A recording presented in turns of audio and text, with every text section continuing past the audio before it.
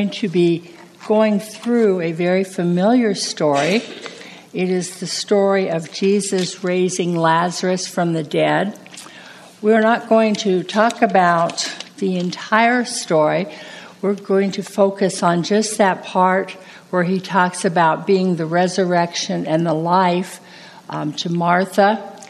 And we're going to look just briefly at what this really means when he says that. We all know, yes, Jesus he resurrected and gives us resurrection life, but what does resurrection life mean? So that's our focus today. So listen now as I read from the Gospel of John, chapter 11, verses 17 through 27. When Jesus arrived, he found that Lazarus had already been in the tomb 4 days. Now Bethany was near Jerusalem, some 2 miles away, and many of the Jews had come to Martha and Mary to console them about their brother. When Martha heard that Jesus was coming, she went and met him while Mary stayed at home. How like Mary, huh?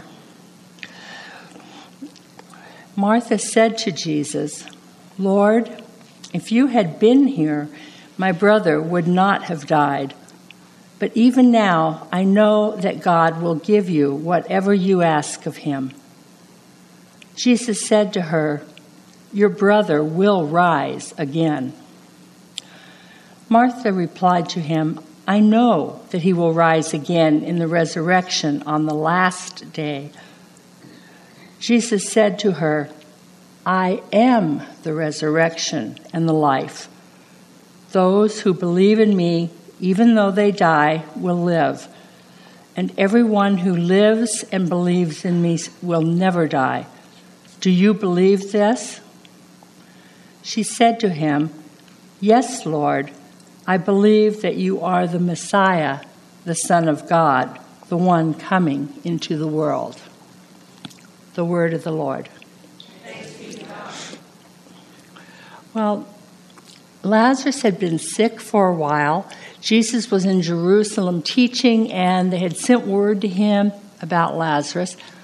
And he kind of took the word in and said, "We'll wait." And, of course, in the course of waiting, Lazarus died. Now, the point of saying that Bethany was near Jerusalem is the fact it was only 2 miles. They could have walked it very easily, but they took their time walking from Jerusalem to Bethany. Jesus was in no hurry to get there, which appeared to a lot of the people that he just didn't care. It seemed very indifferent to this news that his friend was sick and dying, and here he is just kind of going, "Oh, we'll get there when we get there. Oh, it's okay. Don't worry." When he arrives, he's greeted by Martha, and her first words are to chastise him. She said, "Lord, if you'd been here, he never would have died. You know, if you had come when we called you, we wouldn't be standing here at this moment at his gravesite." So Martha is a little perturbed at Jesus. And I think we can all take heart from Martha because we've all had times when we're a little perturbed with God because he didn't move the way we wanted him to move or move as fast as we wanted him to move. So we can't really come down on Martha for chastising him. We all probably would have felt the same way in this situation. But instead, he uses this opportunity. He said, "It was for the glory of God that I waited. It was because I wanted to show you the glory of God." And we see here that Jesus had a purpose for delaying. It was not through indifference. It was not that he didn't care about Lazarus. He cared very deeply for Lazarus. But he had a point to make. Now remember last week I said that after what happened last week with the Pharisees, his teaching began to change and was less about I am the Messiah and more about I am your hope for eternity. So this is the first time he really comes out and says, I'm all about eternity. So we see that shift beginning to occur at this point. Now, Martha, when Jesus tells her that Lazarus will rise again, responds in a very well-educated way, saying, I know he will rise on the last day with the resurrection of the dead. Now, the Pharisees had read the law, and they believed that eventually the world would come to an end, and that the dead would be raised, and they would stand judgment before God. That is what they believed. And so Martha very wisely says, yes, I believe he'll rise on the last day, along with everybody else. It was a very safe answer. It doesn't tell us whether she really believed he would be raised. Of those of you here who have lost a loved one, if someone were to ask you, do you believe they will live again? A lot of you would say, oh yes, but in your heart, you may be saying, I'm not so sure. And so I think Martha, she was giving a very well thought out answer. It was very safe, but not necessarily what she really felt at that time. And Jesus uses this. He sees this, and he uses her unbelief, her shakiness, to teach them a lesson about eternity. And he speaks out very forcefully, I am the resurrection and the life. He who believes on me, though he shall die, he will live. And there are those who will never die. Well, this was totally different from any teaching they had received from the Pharisees. And Jesus was talking about the fact that he was divine, that he was the author of life. Hence the I am the life. It is from me that life comes, and it is from me that eternal life comes. But he's making the point to them, again, that he is in control of everything, even death. And he talks about the fact that if they will just believe in him, that he will give them resurrection life or eternal life. Well, when we think of resurrection life or eternal life, we tend to think of somewhere in the long, distant future. After we've passed on, we anticipate that we will meet him and go home to live with him forever.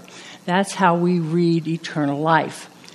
But the tense of the words that Jesus used was, I am now the resurrection, and I shall be the resurrection. He was telling them that you don't have to wait to die to experience resurrection life. And a lot of us, we don't experience resurrection life. We still live in the far distant future when we anticipate we will go to meet the Lord.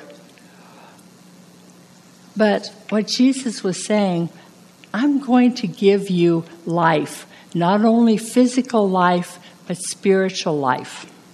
I will lift you up, and you will no longer be spiritually dead.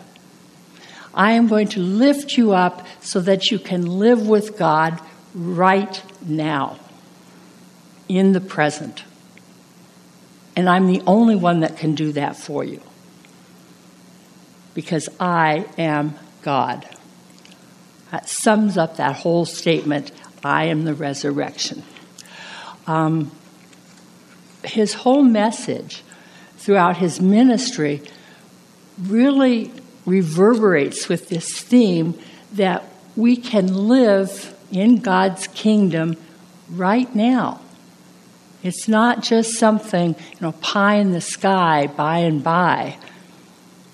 It's something that we can have right now. Jesus said, I came that you might have life abundantly. He wanted to open people's eyes to the fact that God was among them now. God was here, and that they could live with God every day of their lives, even after they died. And that's kind of a post-thought of this whole passage. He was encouraging them, look up. Look up. Look beyond your little shadow box that you've put yourself in and begin to experience the power of the resurrection now. You are spiritually dead. You cannot see the working of the Spirit. But I want to make you spiritually alive. I want you to experience me and to be with me. Even though someday you're going to physically die, I want you to be with me now. Now. Well, he asks Martha if she believes him. And Martha gives him a very safe answer. She says, yes, Lord, I believe you are the Son of God, the Messiah. Doesn't say anything at all about believing in resurrection. Okay, she doesn't say anything about believing what he just said to them. She was very safe. Yes, I believe you're the Messiah. Now, Jesus doesn't really call her on that. He does go on to talk more about eternal life and life after death. But Martha, like all of us, is still going, I don't really believe in this life after death thing. I don't really believe that Lazarus is going to come back. It's never been done. It can't be done. It violates the laws of nature. I can't believe this. And she doesn't come out and say that, but she as much as says it by her answer.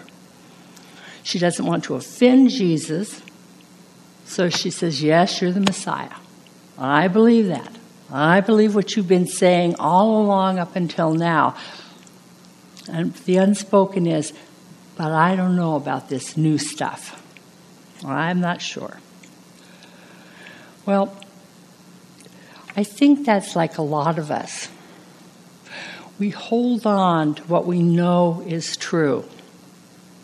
We stand at a graveside and we weep for the person that is lost. And deep in our hearts, we don't believe we're ever going to see him again. I mean, after all, there they are, in the ground, buried with dirt. They're not coming back. And there are people who will keep going to the gravesite over and over and sit there. There was a lady in the grief group that I was a member of that she went to the gravesite of her husband every morning and stayed there until dark so that she could be with him. Because in her mind, he was in that grave. He was still there. And so she could be with him by sitting there all day, every day. This is the belief of the hopeless. And Jesus didn't want us to be hopeless. He didn't want Mary and Martha to be hopeless. He wanted them to believe that Lazarus really was going to live again. If we skip ahead to the crucifixion, we look at the conversation between Jesus and the condemned criminal who had been hurling insults at him and, making comments as, well, you saved others, can't you save yourself? What's wrong with you? But in the end, he says, Jesus, remember me when you come into your kingdom. And Jesus answered him, verily I say, today you will be with me in paradise. Jesus knew the man was going to die that very day, but he gave him the hope and the promise that he would be in paradise with Jesus before that day was over. And that's what we as believers, we need to let that sink in. We need to let that permeate our thinking about life and death. Every one of us in this room, more than likely, is going to die someday. I don't think the rapture is going to come immediately. We're all going to face death. We're all going to face the death of our loved ones.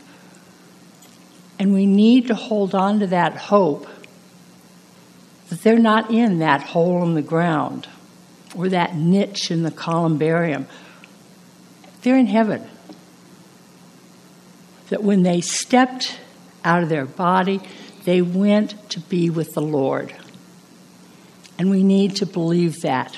And we need to be able to tell others, I believe that.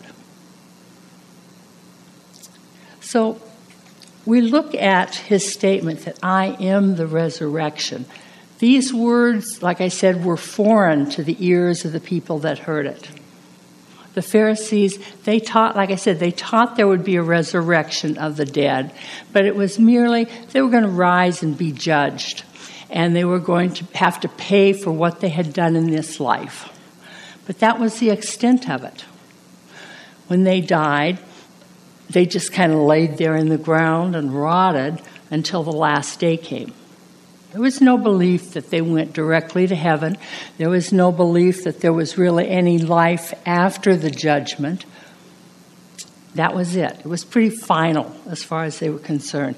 So these words are revolutionary words spoken to their ears.